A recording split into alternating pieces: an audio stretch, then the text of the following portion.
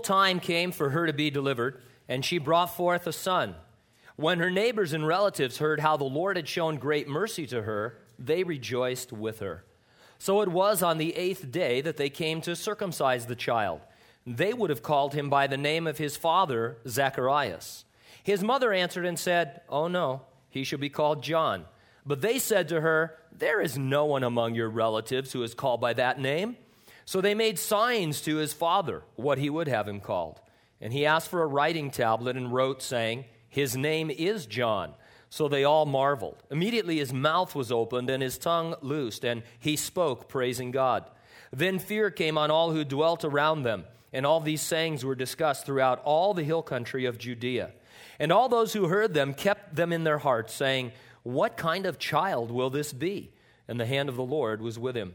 Now his father Zacharias was filled with the Holy Spirit and prophesied, saying, "Blessed is the Lord God of Israel, for he has visited and redeemed his people, and has raised up a horn of salvation for us in the house of his servant David, as he spoke by the mouth of his holy prophets, who have been since the world began, that we should be saved from our enemies and from the hand of all who hate us, to perform the mercy promised to our fathers, and to remember his holy covenant, the oath which he swore to our father Abraham, to grant us that we, being delivered from the hand of our enemies, might serve him without fear, in holiness and righteousness before him all the days of our life.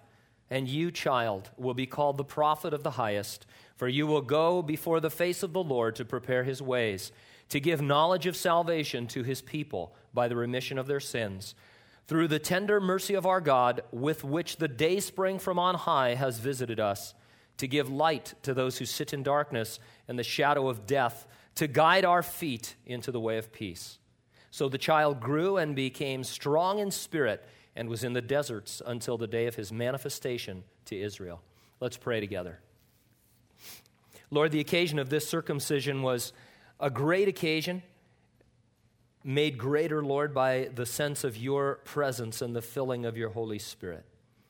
I pray, Lord, that as we look back some 2,000 years ago, Lord, and see what happened that day, it would find its meaning and relevance in our life today, and that we would know that here in this place, during this service, as it were, this ceremony, you are speaking to us, Lord, and with us about great mercies, about wonderful rejoicings, about your plan and purpose unfolding before our lives as well.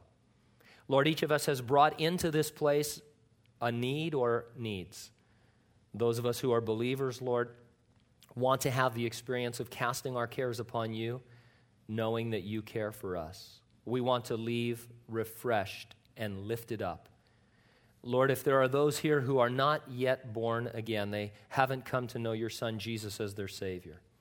And I pray, Lord, that today would be the acceptable time for them, that the Holy Spirit's conviction in their hearts would lead them to the grace and knowledge of Jesus. We pray these things in Jesus' name, and those who agreed said, amen. The occasion of a circumcision was regarded as a festive event for the entire Jewish community. There were certain customs that were part of the ceremony of circumcision. Let me go through some of them. First, godparents would be chosen. As the ceremony itself began, the godmother would carry the 8-day-old infant from his mother's room to the room in which the circumcision would take place and give him to the child's father. The father handed him to the person trained to perform circumcisions, called the moil. The moil placed the child upon a chair and proclaimed, "This is the chair of Elijah. May he be remembered for good." He then lifted up the child and placed him upon a cushion in the lap of the godfather, and after reciting appropriate blessings, the procedure was performed. The father also recited a blessing to God, saying, "God has sanctified us by his commandments and commanded us to enter our sons into the covenant of Abraham." The moil then recited a prayer in the course of which a name was bestowed upon the child. Special hymns were sung and blessings upon the parents, the child, as well as for the coming of the Messiah. Now, all or some of these customs had been performed over and over again in Jewish households for thousands of years, every time a baby boy was circumcised. Nothing extraordinary ever happened that we know of until Zacharias and Elizabeth presented their baby boy to be circumcised. All of a sudden, the customs that had been observed for centuries took on their real significance. There, on what the Jews called the chair of Elijah, was the baby who fulfilled its symbolism, whom the angel Gabriel had described as coming in the spirit and power of Elijah. And then instead of reciting the usual blessing for the coming of the Messiah that would have been memorized, Zechariah's tongue was loosed and he said something unusual and unlike any previous blessing ever spoken at a circumcision. He spoke prophetically to let the people know that the coming of the Messiah was imminent and it would be in their own lifetime, and that child being circumcised would be the one who would be the one to announce it. Never had there been such a circumcision ceremony. It's an understatement to say that fear came upon the people. They all marveled, it says, at what had occurred, and they discussed the events throughout all the hill country of Judea. This was big front page news in that little town. Not on the religion page anymore. It had moved to the front page, and people were talking. Now let's think about ourselves for a moment. Churches, and I mean all churches, have certain customs and ceremonies. Even those who are trying to become more contemporary do so by instituting new customs and ceremonies. We want people to go away fearing God, marveling and discussing the things that occurred with their family and friends. We want to make an impact on people's lives. Now, we can learn something about the power or the powerlessness of our customs as we search through these verses. We'll organize our thoughts around 2 points. Number one, church customs lose their power when you follow them to the letter. And number two, church customs lose their power when you are filled with the Spirit. Let's take a look first in verses 57 through 63, where we'll learn that church customs lose their power when you follow them to the letter. The family and friends of Zacharias and Elizabeth should have been anticipating something very special at the circumcision ceremony of their son. First of all, the angel Gabriel had appeared to Zacharias to announce his birth. A silence of 400 years was broken. God had last spoken through Malachi, and then for 400 years there had been no prophetic word until now Gabriel appeared on the scene. Elizabeth had been barren and was past the age at which she could expect to become pregnant. And yet pregnant she had become, just as the angel predicted. Zacharias, for his disbelief, had been struck deaf and dumb and had not uttered a word for the past 9 months. Extraordinary circumstances. Nevertheless, we will see that the people gathered together for the circumcision ceremony were crippled by their customs. When Elizabeth suggested a name that was a little out of the ordinary for this extraordinary child, everyone immediately protested on the basis of their usual custom. Verse 57, now Elizabeth's full time came for her to be delivered, and she brought forth a son. When her neighbors and relatives heard how the Lord had shown great mercy to her, well, they rejoiced with her. Elizabeth's pregnancy and delivery are rightly called a great mercy. But I'd like to introduce you to a phrase credited to C.S. Lewis. He spoke of mercies as severe mercies in some cases. Elizabeth provides a good example. It says here that her neighbors and relatives rejoiced with her, but that had not always been the case. If you were with us for our previous studies, you know. Her whole life she had been barren. This was a reproach almost unbearable among Jewish women. Year after year to go childless. She would be openly or secretly reproached by her relatives and friends. When Elizabeth walked by, the phone would ring. And they would text message one another and say, here comes that barren woman. You might as well answer it, I know who you are. Or not. You know, my phone has the Godfather theme on it, and when it goes off, I think, who's playing the Godfather theme?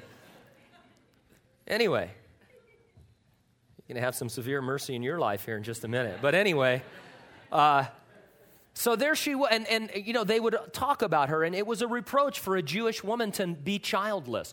They believed that, children are a heritage from the Lord. They're a blessing from God. But they believed that if you were childless, it was a judgment from God. There was something wrong with you, and I don't mean physically. It was a spiritual, judgment from God upon you or your family. And add to that, yes, it was joyous that Elizabeth was pregnant, and she was rejoicing.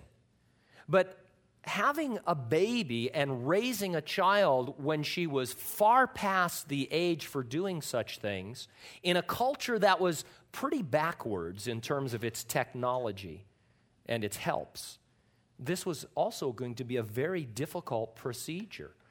You know, when she changed diapers, it wasn't Pampers. And all of these other modern things, you know, we need to have a reality check when we talk about how difficult it is, you know, raising children when we consider the advances that we have. And so, taken all in all, yes, this was a great mercy in her life, but it had been a lifetime of severe mercy for her, bringing her to this point. Some of us have experienced or will experience severe mercies. Yes, God is merciful. Maybe it's to keep us from making a mistake or to take someone home that we wish could have been healed, or there's a lot of different ways of looking at it. And we can praise God for His mercy, but sometimes His mercies can seem severe because they come with a cost. Nevertheless, He is worthy to be praised because He is God forever. Verse 59, so it was on the 8th day that they came to circumcise the child, and that means they had this party, this festival, this event, and they would have called him by the name of his father, Zacharias. Circumcision on the 8th day goes back to God's covenant with Abraham. You can read about it in Genesis chapter 17 and elsewhere. It was designated as a sign in the flesh of Hebrew males, signifying a special covenant relationship with God. It was the outward sign of the covenant God made with Abraham. Even in the Old Testament, the outward custom always spoke of an inward reality, the circumcision of the heart, the cutting away of your old fleshly nature so that you could enjoy a spiritual relationship with God. As a ritual, circumcision was useless without the accompanying relationship with God. And this is always true. God is not interested in the outward ritual in and of itself. He is interested in it in terms of what it speaks about the inward reality. Spoke to you this morning earlier about the coming baptism.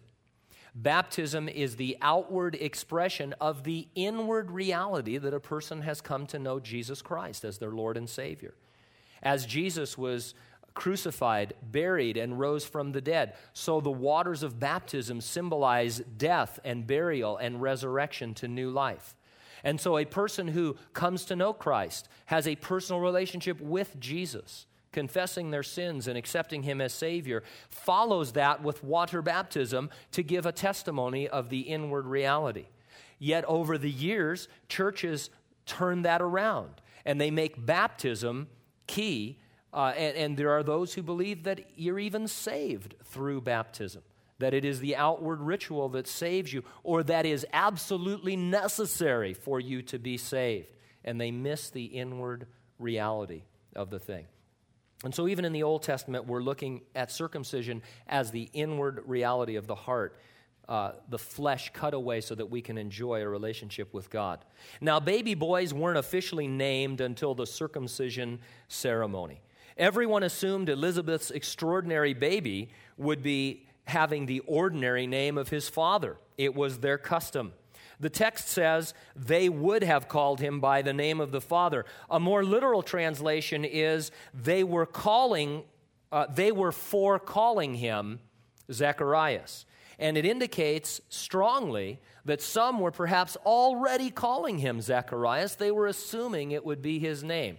You know how this is, your old relatives who come over and are a little bit rude, and they just start taking over and doing things that you don't want them to do, even though you've told them a million times. And they come in, oh, where's little Zach? I want to see little Zach. And, of course, Elizabeth's thinking, no, his name is John. Oh, right, honey, yes, you think that all you want. But, oh, there's little Zacharias, so you little cute thing, and, all of that kind of a thing. That's what was going on. And so there was a lot of pressure in that house to call him Zacharias. Family and friends can be awfully pushy and forward when it comes to ceremonies and customs. Anybody who ever has had a wedding knows this.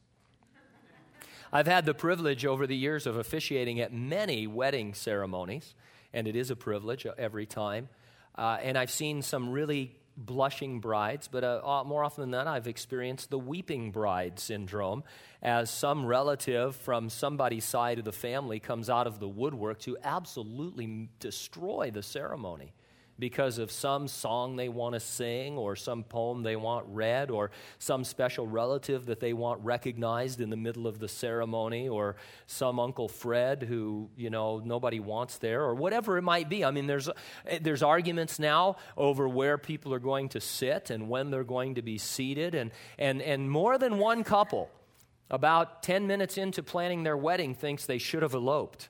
And just told everybody about it, but that carries its own baggage with it. Then you're cut out of the will and you're disowned. And so I mean, this is the way families are, and they don't have to be that way, but they quite frequently are that way. And so nothing new, nothing old. This is the kind of pressure and situation that Elizabeth found herself in. And Zacharias, he's probably a little oblivious to some of this because, after all, he's deaf and dumb.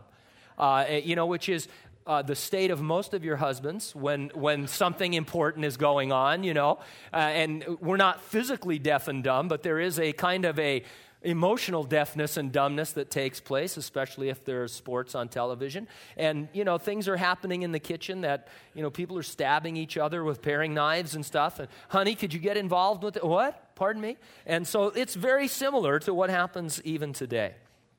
And so his mother answered and said, verse 60, no, he shall be called John. But they said to her, there's nobody among your relatives who's called by that name. How rude. Who are they to name her child? It's like living in Hanford, isn't it? Isn't it like living in Hanford where everybody knows your business? I'm going to admit to you, I got a new car. But you knew I had a new car before. I got a phone call the other day, and this guy I know, he says, hey, did you get a new car? I go, yeah. He goes, yeah, I was just driving by, and I thought, Gene's trying to trick me by, his car's not there. He must have got a new car. Okay. Everywhere I go.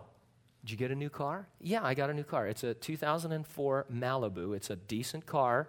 It's not too upscale. It's not too downscale. It's just there. I'm a creature of habit. I had a Malibu. I've got another Malibu. But everybody knows it. And probably if I had a foreign car, they'd have an opinion about it. That's just, and I don't mind that. I love living in a small town because I have opinions about you. And I'm watching you. And before you knew I had the new car, we went out on a stealth mission and just drove around, see what was happening at your house. But anyway, I only have a short window of time before somebody sees me in the car to spy on you. But anyway, and so they're giving her more than their input. They're saying, oh no, his name is going to be Zacharias. Parents had been naming their firstborn sons after the father or at least another close relative for centuries. And so it's kind of like, well, okay, if you're not going to name him Zacharias, pick a name from one of your other relatives, but he is not going to be called John. We don't care that this is the most extraordinary birth that we have ever witnessed. Who's this Gabriel you're talking about? His name will be Zacharias. It's the way things were done. And see, that is the problem posed by ceremonies and customs. The custom is not bad. The ceremony is not bad in and of itself. But just because we've always done it a certain way, we have a tendency to think that it's right and that there's something spiritual about it. This is the way we've always done it, and this is the way it always will be done. Now, the partiers at the circumcision decided to go over Elizabeth's head. And so they made signs to his father, what he would have called him. They didn't use American Sign Language. Why not? No America. Hebrew Sign Language, HSL it's called. And it's an ancient sign language that's going to be discovered one day, and you'll see that I was right. And he asked for a writing tablet, and he wrote saying, his name is John. So they all marveled. Now, Zacharias, as I've said several times, he'd been deaf and dumb since his talk with the angel Gabriel, since he got Gabriel upset with him. And so the crowd signed to him, and then they waited for him to put the child's name into writing. And I'm kind of reading into this, but I can see them with their arms folded, looking at Elizabeth, knowing that when they looked back at Zacharias, he would have scratched out his own name on that tablet. And so they're just waiting for this to happen. All Zacharias had to do to kill that whole ceremony was write what everyone expected, to write his own name. And all the power and symbolism would have been for nothing. To his spiritual credit, Zacharias went against custom and wrote down John in obedience to what he had been told 9 months earlier. Churches can kill their ceremonies and services by appealing to letters that are written down somewhere decades or sometimes centuries earlier. Just because something worked in the past and we've been doing it for dozens or decades doesn't mean it must continue. Our customs and traditions can lose their power.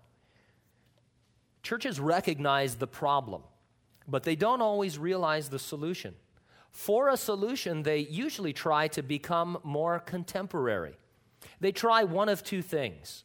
Either they try adding a contemporary service in addition to their customary service, or they simply borrow contemporary ideas from the surrounding secular culture and they tack them onto their customary service. Now, rather than spending time explaining why neither of those approaches works, let me just tell you the real solution.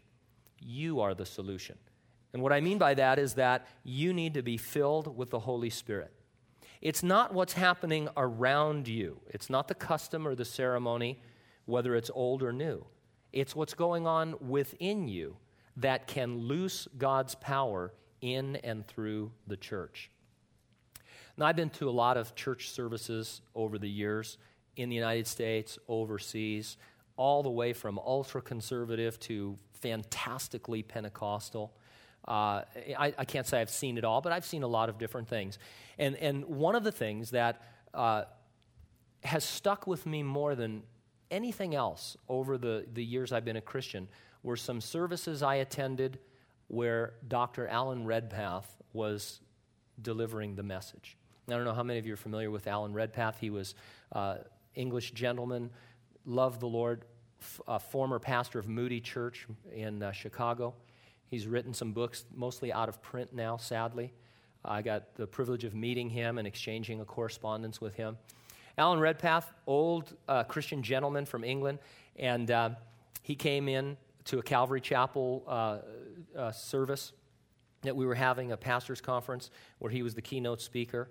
And he was really very traditional, very customary, you would say. He had a way of doing things that worked for him that was more like going to the Church of England, it seemed like. So he would come out and he would have an introductory comment. Every time, do the same thing. Introductory comment, and then he would pray, and then he would sing a hymn, one of the old hymns that, we argue about. And then he would have some more comments and another prayer, and then he would sing a worship chorus. Now, you have to understand, he couldn't sing at all. I mean, it was terrible, nasal English singing. God.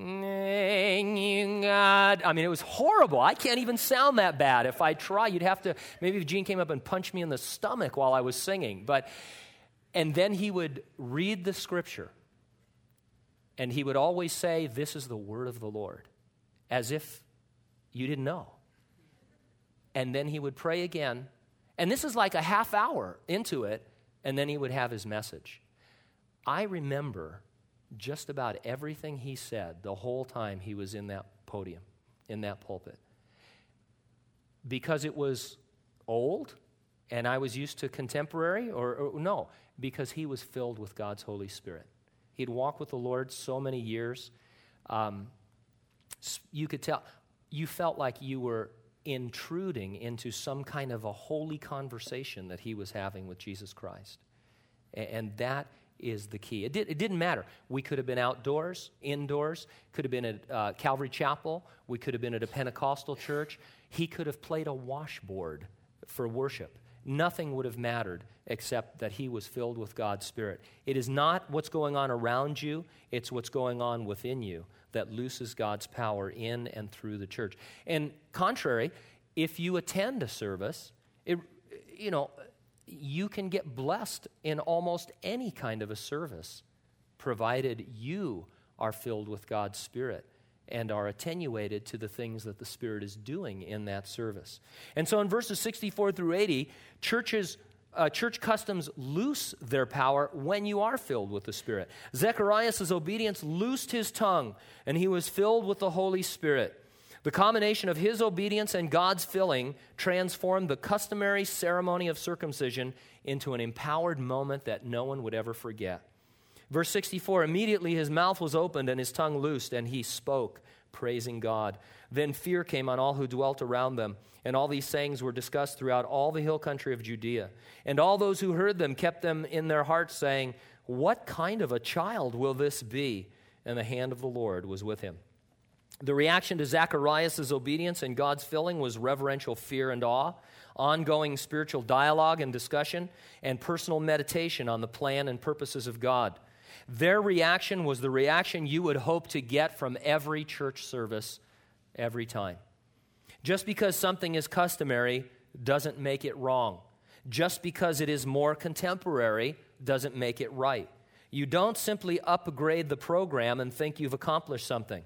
It's not the outward ritual that is ultimately the focus. It's the inward relationship, your personal relationship with God. It's just like circumcision itself, just like the ceremony that was taking place. It wasn't the cutting away of the flesh of the foreskin.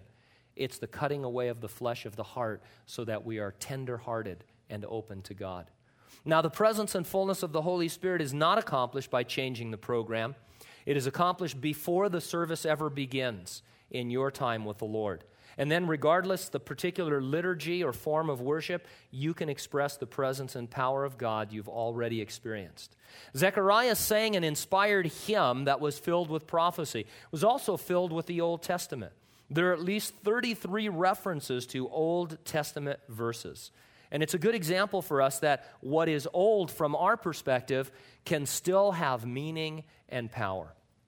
The Song of Zacharias is called the Benedictus, and it breaks into 3 themes. First, he sang about the covenant God had made with David.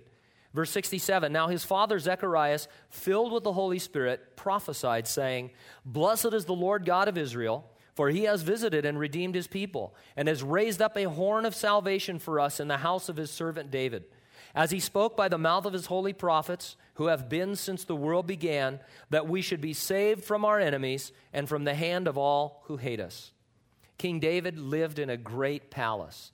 From its windows he looked out one day upon the tabernacle within which the glory of God dwelt, and it dawned on him that God was living in a tent, the same tent that they had erected in the wilderness, and he had this beautiful palace, and so he had it on his heart to build God a temple.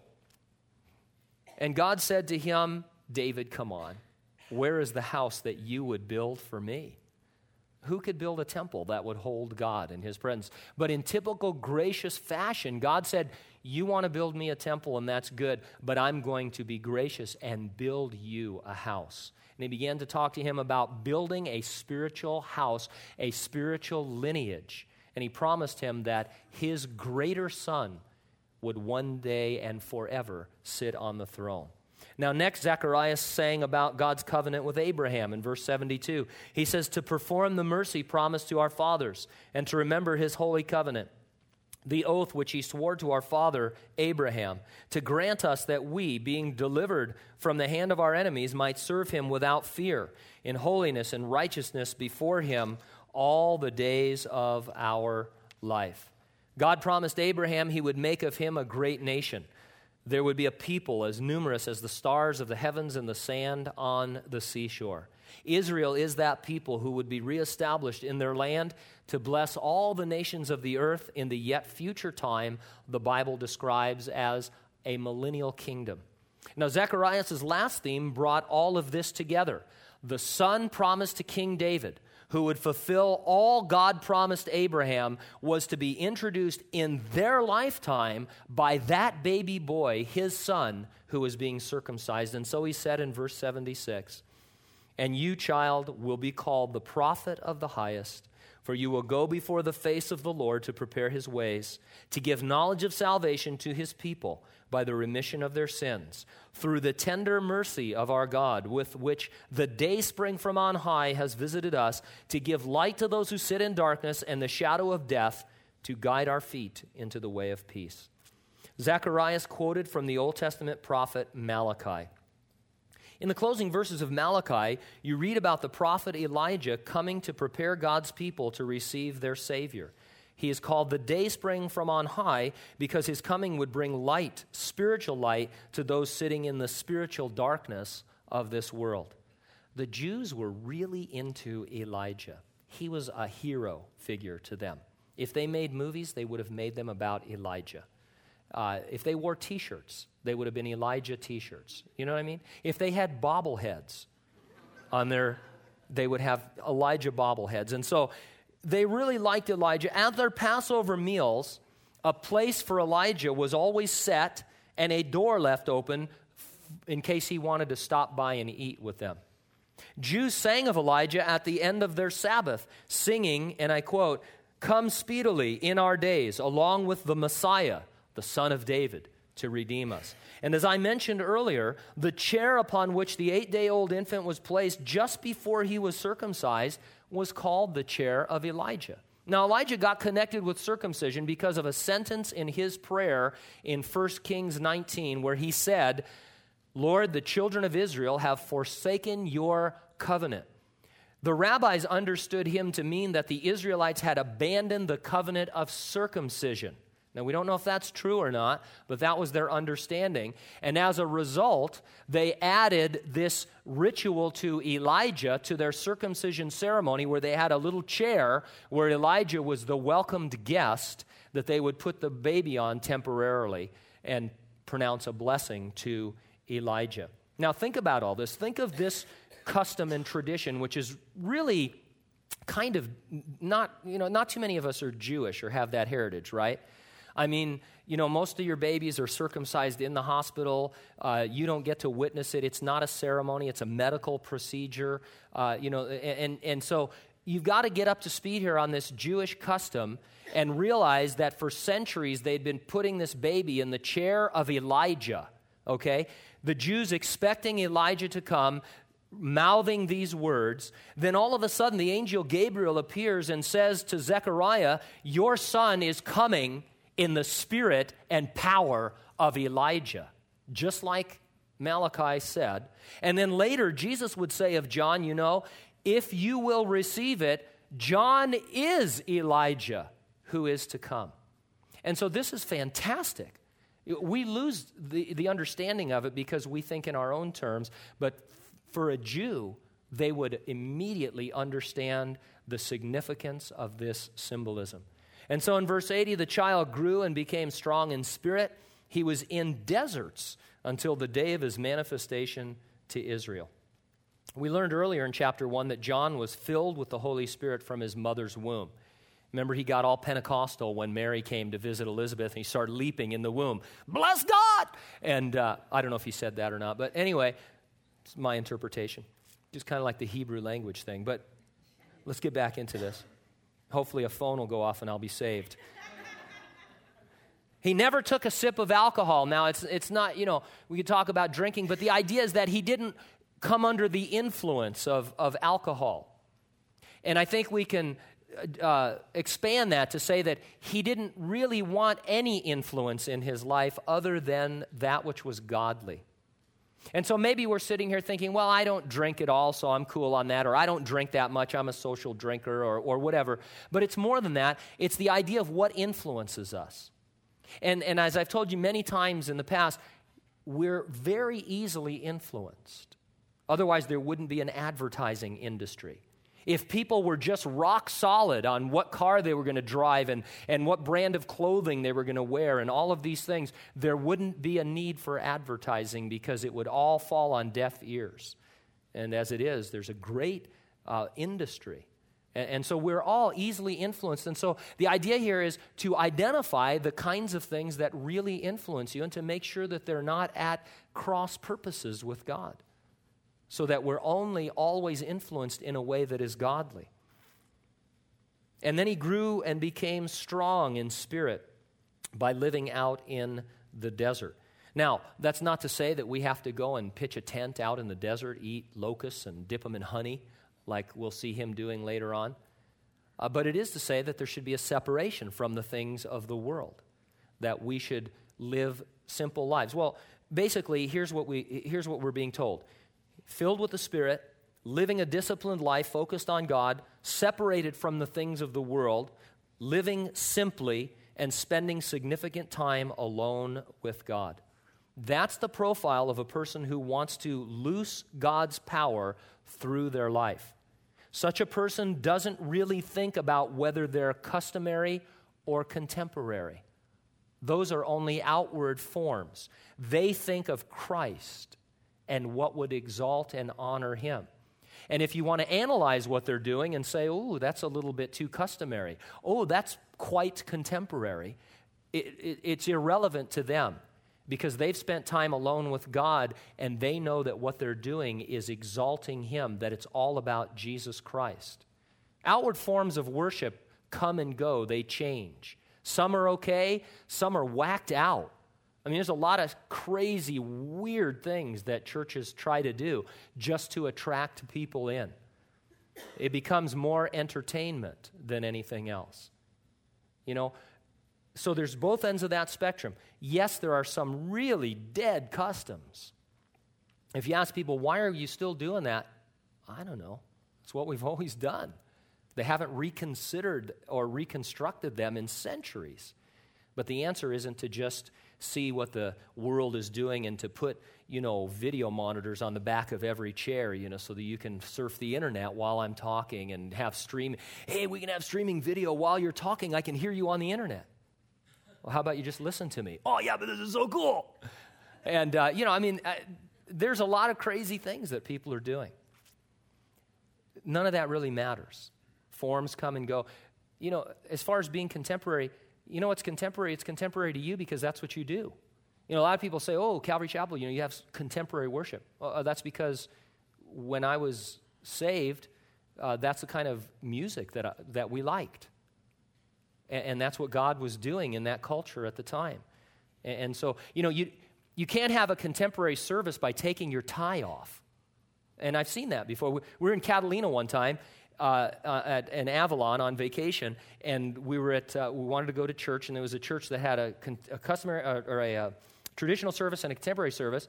And what happened, we kind of had occasion to be in both services. The only difference between the one and the other was that the pastor put on a Hawaiian shirt for the second one. And so the first service, he was all dressed up with a tie and everything, and then the second service, he had a Hawaiian shirt on. And I praise the Lord, there's no big deal. But it's not that, oh, wow, the pastor has blue jeans on, or, oh, he's wearing a tie. It has nothing to do with that. It has to do with the inward reality. Every custom, every ceremony can speak to people to the extent that you are obedient and filled with the Holy Spirit. It's not a matter of rejecting custom because it's old and worn out, or respecting what is contemporary simply because it's new and wild. It's a matter of personal consecration. It's never the program that God is interested in. It's always the person and the people. Let's pray.